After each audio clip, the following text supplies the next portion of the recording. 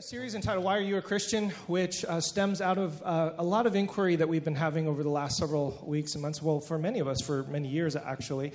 And in this particular series, rather than giving you a talk or a bunch of talks in the series, we decided to have a conversation. So last week, we had a wonderful conversation with Pastor Tom and Omer, who are part of our leadership and teaching team here, just to hear more stories and a little bit of their struggle. And I hope that, again, this spurs each and every one of us on to feel free and compelled to have those conversations in our circles of influence, whether it's a small group or our families or the circles that you run in, and maybe even especially for you personally. Why are you a Christian? What is it that compels you to continue along this way? And we tackle a variety of subjects along the way, such as science, church, complicated church backgrounds and history, as we did last week. And today we're going to get to some more of that. So this is Pastor Marcus and Pastor Danielle. Please say hello and give welcome to them.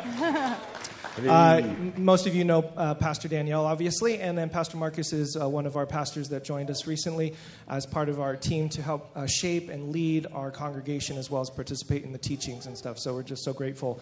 One of the things that we absolutely love about Spark and what you all have created here is this beautiful, diverse set of voices and people that contribute to the leadership of this congregation. And so Tom and Omer and Marcus are a part of that, and so we're so grateful for them. I would just note that Marcus has only lately joined us, or more recently joined us in terms of official pastor, but he's been pastoring for a long time in a lot of other contexts and also been part of Spark since the beginning. So, yeah.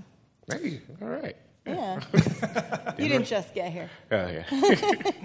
So we have two categories for our conversation. I'm going to start off with story. And so maybe, Marcus, we'll start with you. Would you mind just sharing us a brief 3 to 5, 6-minute version?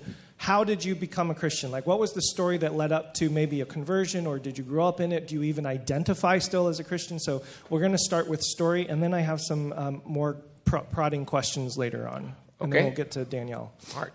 3 to 5 minutes? All right. So it's interesting because that used to be my favorite question. Like, ask my wife. Like, I think the very first time she met me, she asked me how to come to know Jesus. And it was great because I got to talk about my two favorite things. That's myself. And I love me. And I think wrestling. And so, within those contexts. So how to become a Christian? So the first 11 years of my life, I grew up in Compton, California. And during the 80s, kind of crack boom, so saw a lot of stuff, and went to a Christian school, Optimal Christian Academy, and, we went to chapel twice a week on Tuesdays and Thursdays, so, it was kind of like Sunday school, and then we'd go to church off and on, and then my mom got remarried in 91, so it brought us up here to the Bay Area, and we didn't go to church much, and we just didn't, and somewhere along the line, I think high school, middle school, somewhere along the line there was the, just kind of the disconnect. I think we were more cultural than anything. I do remember getting baptized at 5, but it was, I think my brothers and my mom had taken an altar call, and I was like, where are you guys going? So I followed them. And I was like, I guess I'm getting baptized sometime soon. Got dipped in the water and everything. I was like, I guess I'm a Christian now. And then I think at 16 or 15, I kind of made the conscious choice that I was going to be atheist. And because there was a lot of going from like small faith or just kind of within a small Baptist context to a lot of different faiths and seeing their validity.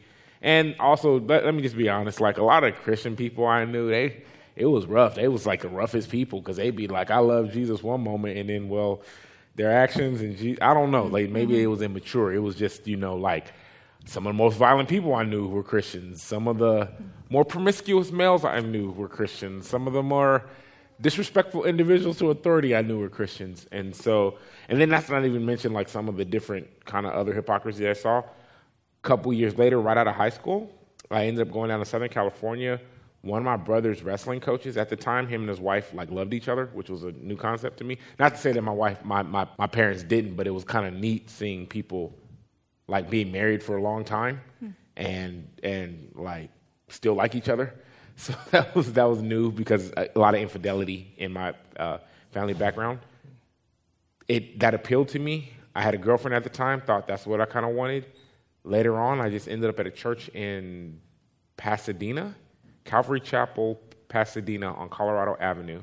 And their altar call was after. Like, I guess you kind of went up there and said you did it, but I thought that you go in this room, pray, and they give you a Bible. So I was like, I already got a Bible. So I remember somewhere in October of 2000, I became a Christian. And I thought, well, what the heck, at that particular point. And I was like, this atheist thing, I'm kind of spiritual. I guess I lean closer towards this Christian thing anyway. That was it. Wasn't much thought out about it. It was like, I guess I'll just do this. I just wasn't like, ooh, Jesus didn't move the earth. It was just like, I'll just try this right now. I had no clue. 18 years later. So. And now you're a pastor. Yeah, that was neat because I was like bump guide at some point. Now it's like, hey, welcome on in, Jesus. Team Jesus. Now, for those who may not know, what is an altar call? Yeah, so an altar call is, see, that's how far Christian I am. I'm using Christian language now. So basically what that is that in some of the larger mainline Protestant or evangelical churches, what they do is there's this moment. And if you're in church, you're sitting there walking around or you're listening and they give you a decision. And in that decision, you choose to go to Jesus. Because if you don't go to Jesus, you're going to hell. And so, like, it's like, well... That's the way it's framed. Like you're going to hell if you don't choose Jesus. Very binary kind of decision. You either come forward or there's a trap door. There's exactly. That's what it feels like. So it's you kind of come forward like in a service. You walk up there. Someone takes you to another room. It's very cult-like, actually. Like it really is. Like. No, if you think about it, like, you go up in front of a whole bunch of people, and then, like, these other people you don't know bring you into another small room, and no one knows what's going on in this small room, but apparently, like, you're and so that was my conversion moment, except for I didn't walk up, nor did I go into a small room, although I will say that later on I ended up going to the old church we used to work at, and then I was like, I'm going to take the altar call, and did that, and formally went through that process, but I had already done it. But basically, because I recommitted. But that's just Jesus' term for I was a Christian, but I wasn't living it. So I knew I shouldn't, living right. I was wilding out. So with the Jesus sticker on. Okay, awesome. Danielle, would you mind giving us your 3 to 5, 6 minute version? I grew up in a Christian home, and by that I mean we didn't actually do like a lot of reading the Bible. Like we didn't read the Bible before we went to bed at night, or we prayed before we ate dinner, but not breakfast. You don't have to pray before you eat breakfast, just dinner. And so, but there was a lot of emphasis on God's love and God's love for us, for the world specifically, and there was a lot of emphasis on grace. I grew up in a Lutheran church. The Evangelical Lutheran Church of America was for those who are familiar with Lutheranism, there are diversities within Lutheranism, and so you could be more conservative or more liberal, for lack of better words, for both of those things, and the ELCA tends to be on the more, open-ended things. So there was a very high emphasis on God's love and God's grace. And I remember growing up, our home was between two churches. We had there were two cul-de-sacs. We were on one, and our cul-de-sac was closest to Holy Spirit Catholic Church, which had also a really nice big parking lot to ride your bike. And my best friend went there. And then 2 over was the church we went to, which was Bethlehem Lutheran Church, and we could see the rooftop of that church from our backyard with nice stained glass. And I, as a kid, we'd walk to church in the mornings. My mom would sort of kick us out of the house Sunday mornings and say, go to Sunday school. And Sunday school was on your own at 9:30 in the morning. So we'd leave the house around 9:15, 9:30. And sometimes it was extra cold. And, I knew that my friend was over doing catechism at the church that was 1 block closer, just the opposite direction. So I remember saying, how come we just don't go there? It's closer. What's the big deal? Won't you pick the one that you have to walk shorter distance to? And I'm not saying that this is true at all, but this was the answer that my mom gave me. And my mom's answer was, we go to this other church because of the grace. And so the explanation for me wasn't so much a negative view of Catholics, but was more just, grace is so important, we have to walk an extra block for it. I don't know if that makes sense. So we had to go an extra block in order to ensure that we had an experience with a God that was deeply forgiving and loving. And if you've never been to a Lutheran service, there's a lot of liturgy. There is not an altar call. But you say confessions of faith every Sunday. And so we would say the Apostles' Creed, and I can still memorize that and still recite it for you right now. We would have communion only first and third Sundays of every month. I don't know why. I think that was just to be different than the Catholic Church for some reason. It was still doing it every Sunday. I don't know. Lutherans and Catholics have an issue dating back to the 1600s. And that was part of my learning experience too, was church history of Martin Luther, and we'd go through Luther's catechism and talk through all of that. And so in the liturgy every Sunday, there was a public confession of sin. And we would all together as a community stand up and say, Lord, we confess to you that we have sinned against you. And we, in that moment as a kid growing up, I don't know if you remember how many times you got in trouble as a kid growing up, but I was an older sibling, and so there was lots of times when I wasn't too rough with my sister or not doing the right thing. I don't know. Anybody kid getting busted all the time? So I was a good kid, but my mom was very attentive. And so I remember thinking pretty much every week, I need to ask God for some help. Constantly. And I loved that. I loved that every single Sunday I came into a community of people where everyone was saying, everyone, including the pastors, everyone said, we missed it this week, but we can do better, and God is ready and willing to receive that apology, and he can make us new again. And that was part of that liturgy that I just grew up saying every weekend. I can make mistakes, and I can try again, which is something I say to my daughter all the time. You can make a mistake and you can try again.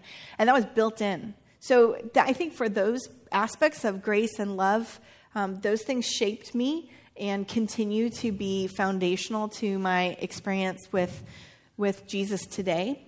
And then when I was in elementary school, my aunt, many of you know her because she's also a pastor in the area, my aunt Janice Patterson and my uncle Dick Patterson and my cousins. My aunt sent one of her kids and myself, and then my sister and she and my mom coordinated, and we went to Mount Hermon Redwood Camp for a week when I think it was about 5th grade. And because I was the oldest grandchild, had to go in the week by myself. And it was sleepaway camp. I was scared. I didn't want to go. But I went, and I had a really wonderful friend. The moment I walked in, she had a teddy bear, I had a teddy bear. We kind of locked eyes, and I was like, you're my girl. And then we had a week together.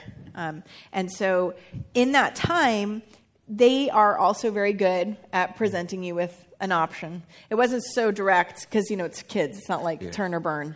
But it was much more like you need to make this decision and you need to choose to give your life to Jesus. Now, this was actually very different language than I had experienced in the Lutheran Church growing up. It's evangelical Lutheran Church of America, but it wasn't evangelical in the non-denominational way. We didn't do altar calls. It was more... I didn't even get baptized in my Lutheran church, even though you baptized infants, because my parents wanted us to make our own decision. So it was more just, this is what you did together as a family. And in fact, my family, honestly, we took a lot of Sundays off during the summer. It was just like school. You didn't have to go to school in the summer. You kind of didn't have to go to church in the summer. So I went to camp, and by myself, sitting on a tennis court where the white lines meet at the end of the court, and I was making sure that I was saying crisscross in this way. I remember opening up my Bible and then all of a sudden having this experience where, I'll get teary talking about it, I felt like I could see myself from up above. And I could see me through God's eyes, if that makes sense. And so I just saw myself as this little kid, a little girl, sitting by herself, holding open a Bible and trying to understand the person of Jesus.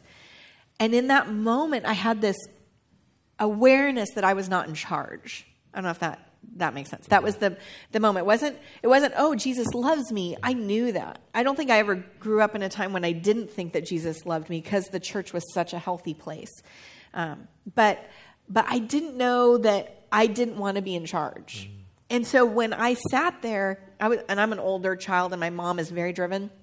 And I like being in charge, actually. So I started a church. So I sat there, and I remember praying and saying, okay, you're in charge, and I'm yours. And that was it. That was the essence of that. I didn't do it in the group camp experience. I don't know that I ever really talked about it a lot with my camp counselor. We wrote back and forth a little bit afterwards. But I came home like Jesus, Jesus, Jesus, Jesus, Jesus. And my mom was like, whoa, Charlie, this is a lot of Jesus. Like, I think she immediately regretted the camp experience. And then following that, I had a conversation with my dad, and he was saying he worked really hard when I was growing up. He was always working hard. And I remember him having to go on a business trip or something like that. And I was like, well, do you like your job? And he said, no, I don't like it. My dad's a retired lieutenant colonel in the Marine Corps, so he just does the next right thing because it's the next right thing, and you do it. And he's really, he's an incredible man. So he just did it because that's how he's provided for his family. It didn't matter if he liked it or not, right? He was just going to get up and do it. And I remember thinking, I'm not going to do that. That's really admirable, but I hope I can get paid to do something that I love to do. So I went and wrote a list of all things I love to do, and I looked at it, and it was like helping people, studying the Bible, teaching people about Jesus, like going to the soup kitchen, doing childcare. I was in speech contests for California in junior high, so I liked speaking, and so I did that, and I liked acting, but not enough to do it all the time. So I was kind of like, well, yeah, my pastor could probably be in the church Christmas pageant if he wanted to, so that would be fine. And I like choir, but not enough to do all the time, so I could do. So I had all these things, and I went. I was like, okay, I'm going to be a pastor. Like it checks all these boxes. And I went and told my mom I was going to be a pastor, and she was like, no. Church is something you do on Sundays. It's not something we do all week long, and you need to continue to pursue like any other job that could pay you more money then. And it wasn't like, it was just she, honestly, to be fair, like if Phoebe told me she wanted to be a pastor, I might be like, let's keep talking. Because you want to hear your pastor say that. You should only do it if that's what you're supposed to do. Mm-hmm. Because it's not easy. Yeah. It's very difficult. It's very vulnerable. It's tough. It's a world of critique. People rarely tell you when they like what you preached, but they'll always tell you afterwards when they didn't like it. I regularly feel like there's one person from any place. It's just, there can be hard things. There's lots of good things about it, and I can tell you all about those things too. But so, because I'd had that moment on the tennis court, I knew my mom was wrong. Does that make sense? Mm-hmm. I was like, Mom, I love you, and I'm supposed to submit to you because I read that in my Bible on one of my very fervent days. But you're not in charge. I'm not in charge either. God is in charge. So I have to do this thing. And that kind of set off the rest of the trajectory. And they're very proud of me today. They come and celebrate Spark and have been super supportive throughout the journey. But there were rough patches in between, only because a parent wants to make sure you can eat. Like, that's it, right? Like, they want to make sure you can eat and live and fair enough and all of those good things. So why am I a Christian? I had an experience with Jesus. And then I had continued experiences with Jesus. And there are places, I grew up near the Redwoods, and I grew up in Northern California, where I can go and sit and I can feel like I am more aware of God's presence in the world. And over and over and over again, through a variety of things for the last 45 years, I've had those experiences with Jesus. There have been lots of times where it's been silent and where it's where there's more questions than answers, or more questions than comfort. But that's my story. I love Jesus, and I'm here. That's actually a good transition because, Marcus, I wanted to ask you, Danielle started talking about calling. Last week, Tom shared a little bit about being in church leadership, and you've actually been employed by a church and then, unfortunately, disemployed by a church, and then finding yourself through calling, with a whole group of people. With a whole group of people, No, it's been a journey. And now you're coaching. And then going to school and getting your master's degree. You've had this incredible journey. But one of the things I wanted to ask you is, through kind of that journey, I've heard you wrestle, to the wrestling question, I've heard you wrestle with what is your calling now? Like, as a follower of Jesus, feeling called in one particular direction, but then sometimes those ideas didn't pan out the way that you thought it was going to pan out. And so I'd love to hear you share a little bit more of your faith journey in the context of calling and vocation, because I've heard you share a little bit about that, and I'd be kind of curious how you're processing and how does that inform your faith and your journey and your identity as a Christian? Okay, that's a very good question. So I guess the answer is like right now I'm coaching Menlo College women's wrestling, and prior when I used to be a youth pastor, not really used to be, but the calling kind of never leaves you. I like you were my boss, Kevin. So kind of you let me coach at old high school. So I was kind of cool always being around younger people, and I found myself having conversations with kids at a public high school that I would be having with kids in the youth group, and the transition was like really seamless. And I actually didn't go there to be like, oh, I'm going to convert you kids. It was because I knew, like, I went to a very large public high school, very ethnically, religiously diverse Sikh kids, within Punjab, a lot of Muslims, Catholic. I mean, it was a lot. So I knew that, okay, you just got to coach. But the kids would ask me questions all the time. I'm like, oh, all right. But I just kind of just took it all with a grain of salt. In addition, part of my story I didn't necessarily clarify is that I think a wrestling coach who had a functioning marriage kind of said, oh, Jesus is the reason why I'm married and stuff. So I've always kind of carried that ethic with myself, and knowing that your life, just whatever you do, like if you're a software engineer or whatever, your life is gonna, like, if you walk with Jesus, it reflects it no matter what you do or wherever you are. And so right now I struggle with, I'm getting the master's degree in clinical psych with emphasis to be a marriage and family therapist. And I kind of picked that. The reason why I chose that, though, is because of working as a pastor at a large church. You end up counseling people. And when you're not formally trained, you're like, I don't know what to do. And then I would be asking people that, and they would give me these biblical answers. And I knew that, like, I don't think that that's what the Bible meant, for like, I kind of knew. So I knew that there were other things that went along there. And there are people who, the church is a great place, but we sometimes spiritualize like mental illness, or not really mental illness, but depression and anxiety. And I think there's not a place yet for it. But somewhere along that line, I discovered coaching, and not discovered it. I'm good at it. Like we're part of a team that's really, really good. So I struggle with the idea of, like, I love coaching. We want to win national championships, and the Olympic trials and the Olympics are in 2020, and being close to it. And I've always felt called to do both, but I thought that it was going to be like I was going to coach for my original plan of thinking I was going to coach for a little bit, then work in a church. Then it was like flip, where I was working in a church, and then I started coaching, doing both. I'm like, this is great. My life is perfect. I didn't want nothing to change. And then, things changed, and a lot. And for those of you who don't know, there was just some leadership changes, and went through several shifts, and my job kind of got laid off, and I felt down. I really felt horrible, like that why God would take this away.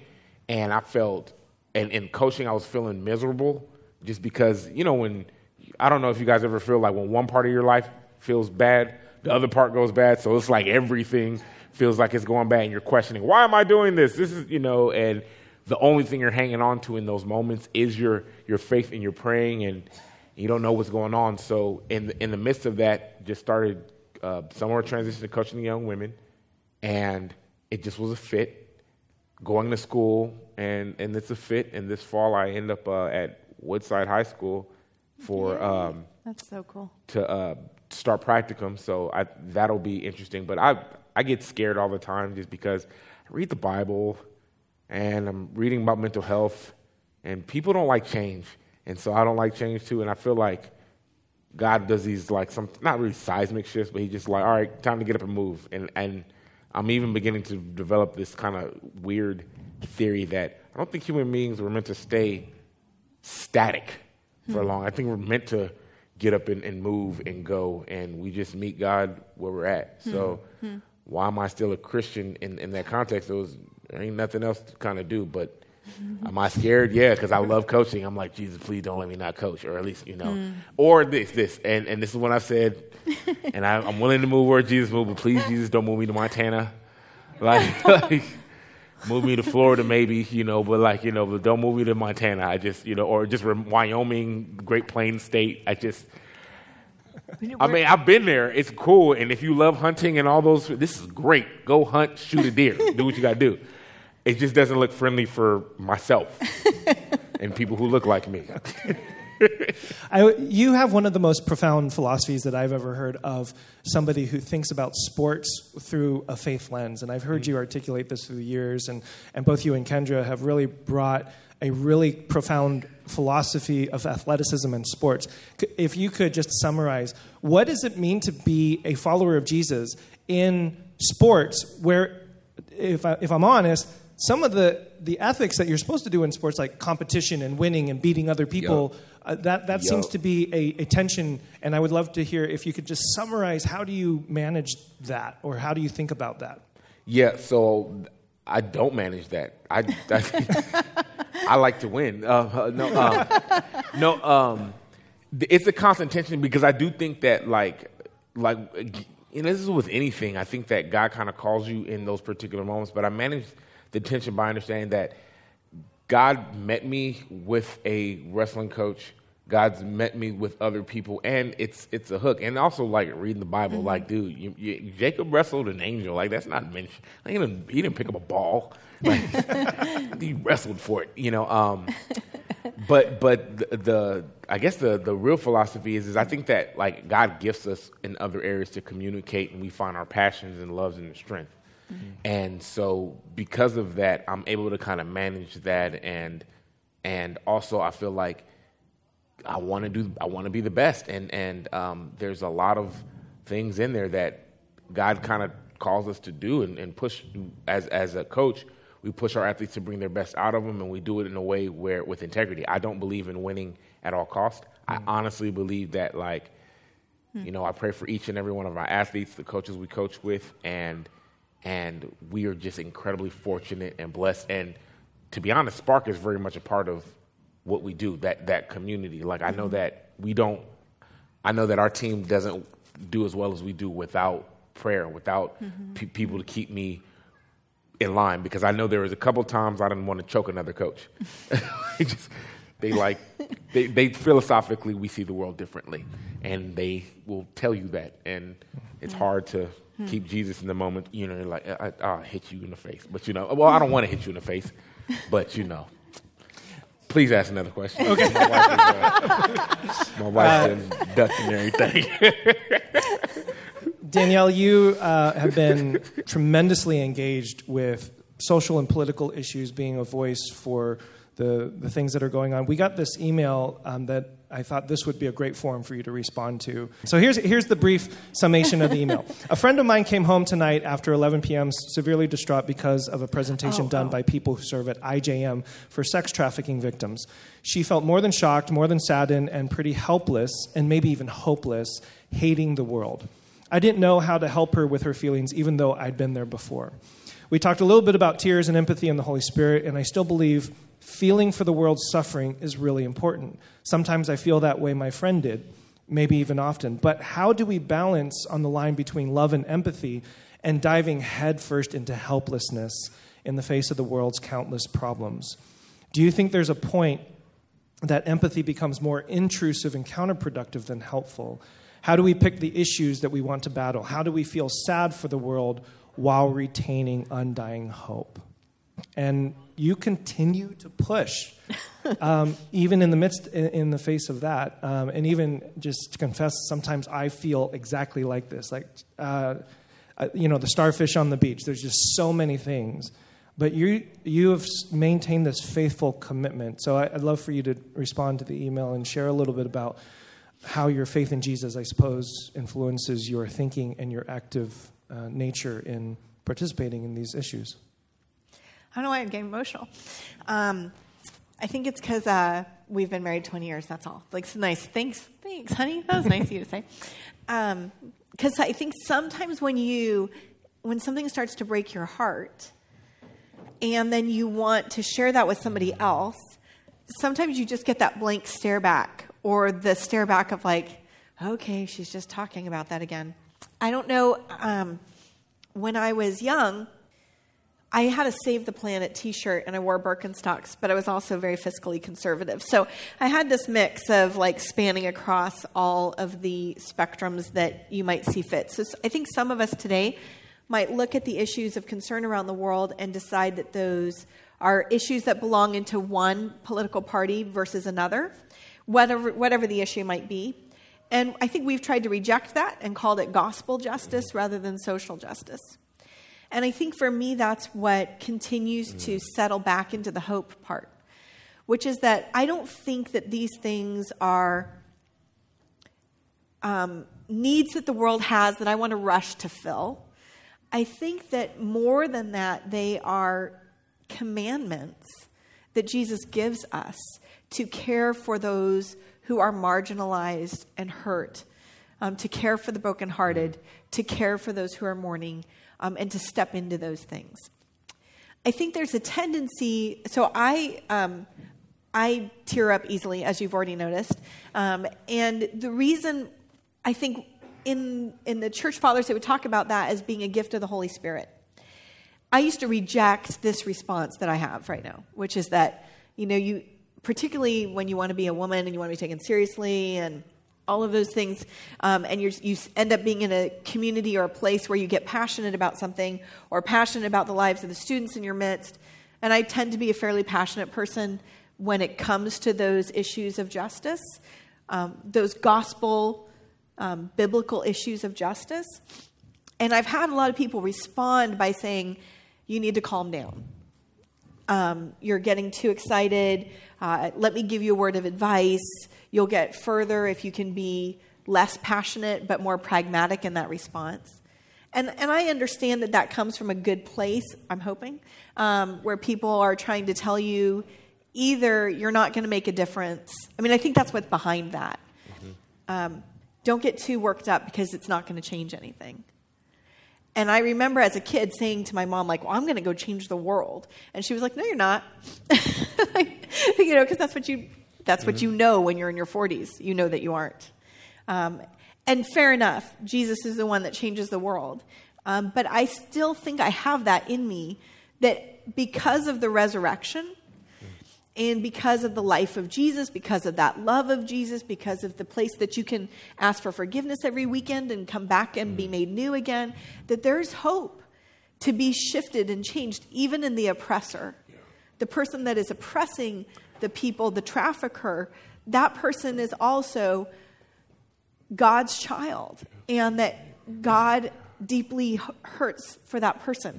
That it's Jesus on the cross, Father, forgive them for they don't know what they do. We have so many examples throughout our biblical text of God's deep compassion and care and concern for those on the marginalized, and God's constant pursuit of righteousness and justice for those on the edges. That I don't feel personally like it's something I'm permitted to stop caring about. Mm-hmm. And yes, there's a place where you can feel like it's hopeless. And I would say in those moments then what I found most hopeful and most helpful is to turn it into action.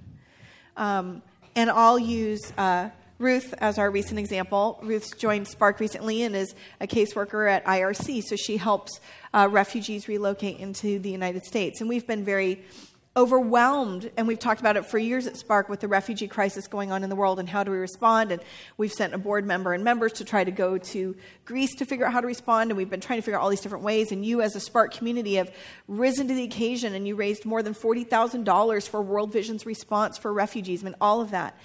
And I think what has made me so hopeful is that, like with Ruth's now arrival into our community, she has given us the opportunity to now start to share, and you've done that. You've donated and supported this newly arrived refugee family from Afghanistan.